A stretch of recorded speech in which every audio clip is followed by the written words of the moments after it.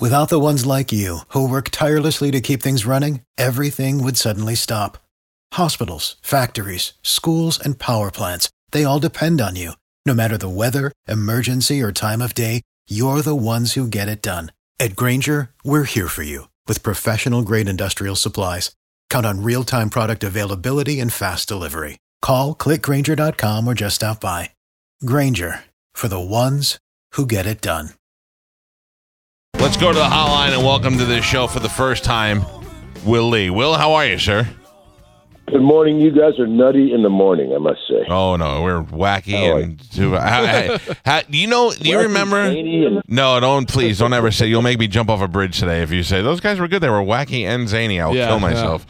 Yeah. Do you remember coming down here in the early 90s? I want to say it was the Paragon Music. What a good dude. That was such an awesome experience. It was outside at a music store in Hillsborough Avenue, which you wouldn't be caught dead over there now. Thoroughbred music, yeah. Oh, Thoroughbred, that's what it was. Thoroughbred. It was you, and it was Anton, and it was Reb Beach, and Bill Leverty, and a whole bunch of great jazz musicians, and everybody did like clinics, and then you guys went and jammed outside, and I had to be like 19, 20 years old at the time. I just thought that was fantastic. It was the nuttiest crew of people, because every year, we were sort of a house band type of thing. Yeah. And I was kind of musical director. We would have people from all walks of music come in and play. Richard Elliott from the smooth jazz world, the guitar player from Princess. That's where I first met. I think I met Cinderella, didn't I? Princess and Cinderella, My Little Pony. It's all the same to me. But that's the first time I met Derek Trucks. Yeah, he was about 14 years old and played his butt off. Man, he was amazing. That's right. I forgot Derek. He plays now. Derek Trucks when he was a kid, man. He used to tear it up around here. Let me ask you, Will, what were you doing before you got the call to be in the late night band? Well, I was actually a studio musician, so I was basically staying around town in New York doing 5 to 8 sessions a day. And is the money good on that? It adds up if you do enough. Yeah, well, Galvin was saying earlier in the show today that I've heard you being referred to as the hardest working bassist in show business. Like you play on a lot of albums, commercials, jingles, all kind of stuff. I'd like to say that I've never worked a day in my life. Was the late night gig like a dream gig for you? It was incredible because, from my interesting vantage point, I got to watch a really interesting TV show going on. So that was really fun. It was like I've been to the show a bunch of times. We're pretty good friends with the Stengel brothers, and I've been there and I've been there. By the way, I tried to dig up some dirt on you last night. Both of them said nothing. He's cool. They had nothing bad to say about you. I would see you. They don't know. Yeah, I would see you just walk in there on your own, walk out on your own, and I thought that what a great gig. Come down, break out, play for a couple hours, sit there, smile, and then just go home. And the difference between NBC late night money and CBS earlier late show money had to be fantastic. Well, it was all good. How good? Well, I always had a sandwich in the refrigerator. Oh, like how good? Like you didn't really need to do other stuff if you didn't want to? I did, but I'm greedy, so I did do other stuff. Greedy's fine. Bank it all, Will. If you do, I'm just wondering if that's a job. Like if like obviously Paul was making money and you and Anton were probably making money, but then they brought in that horn section and all that, and you got to think how much are those guys making? Like, do they need to have another job? The question was, did we need those horn players? No. Is that enough as a late show band member, not just even for you, for Conan's old show or for any of those guys to where that's your only job? Yeah, if you're good with finances, you can make a living doing just that. Yeah. Me, that's why I have to go out and be a hoe because I just I'm an idiot with money, so. Do you have a ton now where you're just enjoying your post-late show life? I have a pound left. All right, that'll work. I am enjoying the post life because it's a different kind of it's kind of like a new toy. This freedom thing. I'm able to speak to you on a weekday. Yeah, for example. That's true. You're I wouldn't in the town that you're in. Do you have bands that you are like particularly fond of that you're like, this was the greatest night we've had in a while? Like, I know you enjoy playing with a lot of these bands, but are there some that stick out for you? Are you talking about the TV show? Yeah, on the TV show. Going out playing live. Well, obviously number one was James Brown. There was just no comparison. Wow. Once that happened, and that was early. That was in the first year of the show. And once that happened, you couldn't top that. We've had a couple of friends who've been. We had a band called Vintage Trouble that were friends of ours that played on the show. Yeah. And yes, I know those. I remember those guys. We had this long conversation about how I was like, Galvin said there's only been a couple of bands where Dave has asked them to play again, like when they're done. Yeah, he loved those guys. They were fun. They're fantastic. They're fantastic musicians, and they've had a huge run since their appearance. We're talking to Will Lee. Now, I first heard your band. This is, if you're a Beatles fan, this is the way to go. I heard you guys years ago, all in the studio on Howard Stern's show, and you guys played live there, and it sounded like you were listening off any Beatles album. I mean, I would imagine one of the things is you all have to be huge Beatles fans. Well, yes, and we're also archaeologists, so we like recreating it, faithfully to the record. Right, sticking to it. Who are the first couple of people in the band? Like, how does it start out? Well, when I first heard our drummer, Rich Pagano, when I first heard him singing and playing, we weren't playing Beatles music, but I heard something in his playing and singing that made me think, man, this guy could sing the daylights out of a Lennon song. And by the way, he's totally got the Ringo thing down on drums. So almost immediately I had this idea, wouldn't it be fun to bring the Beatles records to the stage with this guy and Jimmy Vivino, who's another music genius. Sure. From New York, who now lives out in L.A. because he's the musical director for the Conan show, for Conan O'Brien.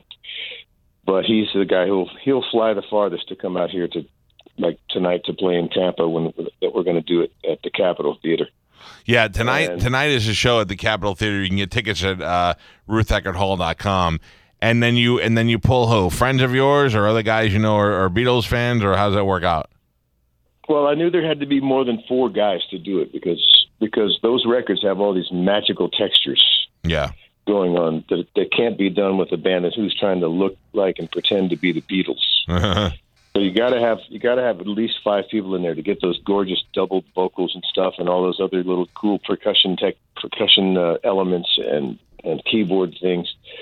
So once I got those 3 guys in place, it was easier to talk more people into being in the band because they knew people that I didn't know, and people that knew about, say, Jimmy Vivino, for example. There's instant credibility there. So guys are willing to take a chance and go, well, Beatles, I don't know, that sounds a little corny, but maybe I'll go for it. And they did, and we ended up with the 5 greatest possible guys. Yeah, and it's been the same 5 guys since 1998. Wow, and the thing is that kind of a record. Yeah, that you get a lot of Beatles tribute bands and who's doing what, but really, if you get guys like you who are fans and who stick to it and try to recreate it exactly the way they did it, and are all great musicians, that's absolutely worth seeing. I've heard the band before; they sound fantastic. They're at the Capitol Theater tonight. You can get tickets at rutheckerdhall.com or 800-875-8682. Let me ask you one more question. When you guys switched over, who were some of the other? Because I had heard that they tried to get Steve Vai in the band as well. Were there other musicians you went after? In the Fab Four? Yeah. They were, no, I'm sorry. In the Late Show band, from the late night to the late show. Oh, late night. Maybe. I don't know who they tried to get, but I know that we stole Felicia Collins from Cyndi Lauper. Uh-huh. She was our female guitarist. And in the very beginning of the CBS run, we tried to stay away from horns by having a fatter rhythm section. Dave wanted a fuller sound and more primetime sound, and Paul asked, "Can you let me try this other thing instead of getting horns first? Because it's less traditional and might be cooler." Right. And we got Bernie, the wonderful Bernie Worrell, Dr. Wu from Parliament Funkadelic, and he was an extra keyboard player. And Dave, gave it a chance. He said, "We'll let you try it for 13 weeks or whatever the first quarter of the year is." And he said, "I got to admit, I really do want horns. I love this, but I just really want horns." Yeah. So that's when the fight started. That's when the fun began. how about this? Why is Dave always trying to buy the drum sets from all the drummers that are out there? Dave is fascinated with drums, drumming, and drummers. He just really focuses on the guy back there driving the bus behind every band. And when he buys them from these guys, is he playing them, or is he just sticking them in a warehouse somewhere like at the end of Indiana Jones? These days, I'm not sure, because early on, he would actually, before the band hit the stage, he would, we'd walk in and Dave would be pounding on Anton's drums. Really? Is he good? Well, you can say no now. He can't fire you now. You could say no. I just have to. I mean, seriously, for a talk show host, he was unbelievable. There you go. And we hear that all the time from musicians, and you could see him talk to the guys that are there. So we sent him a drum kit. We sent him a D-drum kit for his birthday about probably 3 years ago. Yeah, because we'd been there a couple of times. He'd mentioned us on the show a couple of times.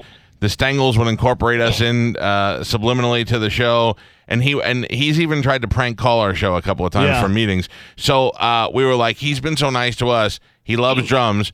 So we send him a set of D-drum drums, brand new, shipped them up to the Late Show, had all that stuff, and got a letter in the mail about a week later. Thank you so much for the drums. We've donated them to the Bronx School of Music. They didn't even make them into the warehouse full of drums that he bought. He just didn't even look at them. They just shipped them right to the Bronx School of Music. But good luck to the Bronx. What do you expect? Well, I do have to say about the quality of Dave's drumming versus anybody else that sits down in the drum kit. The most important thing in the world is to learn how to go right? I can't do that. If you can do that, you'll be working for the rest of your life. But guys like Dave and other guys who sit at the drums have this other idea that it should be.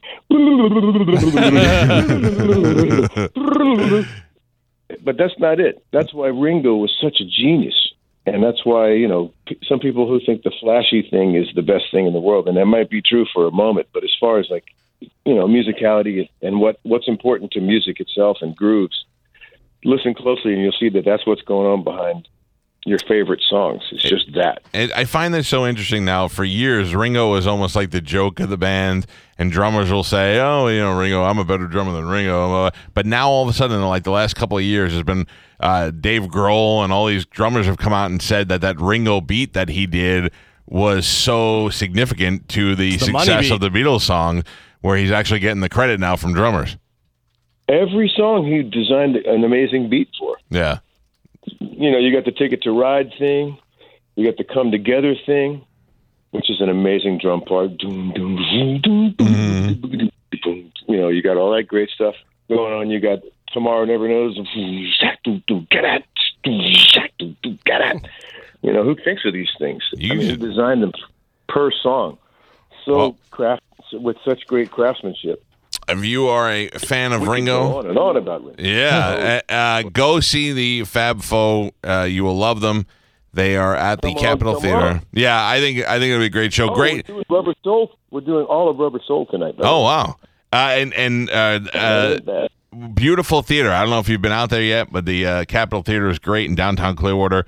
Shows at 8:00. RuthEckertHall.com. You can get the tickets there.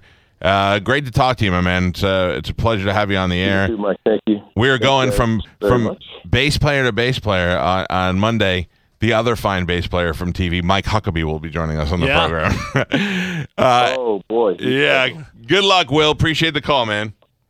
All right, cats. There you go. Will Lee from the Late Show and the Fab Four.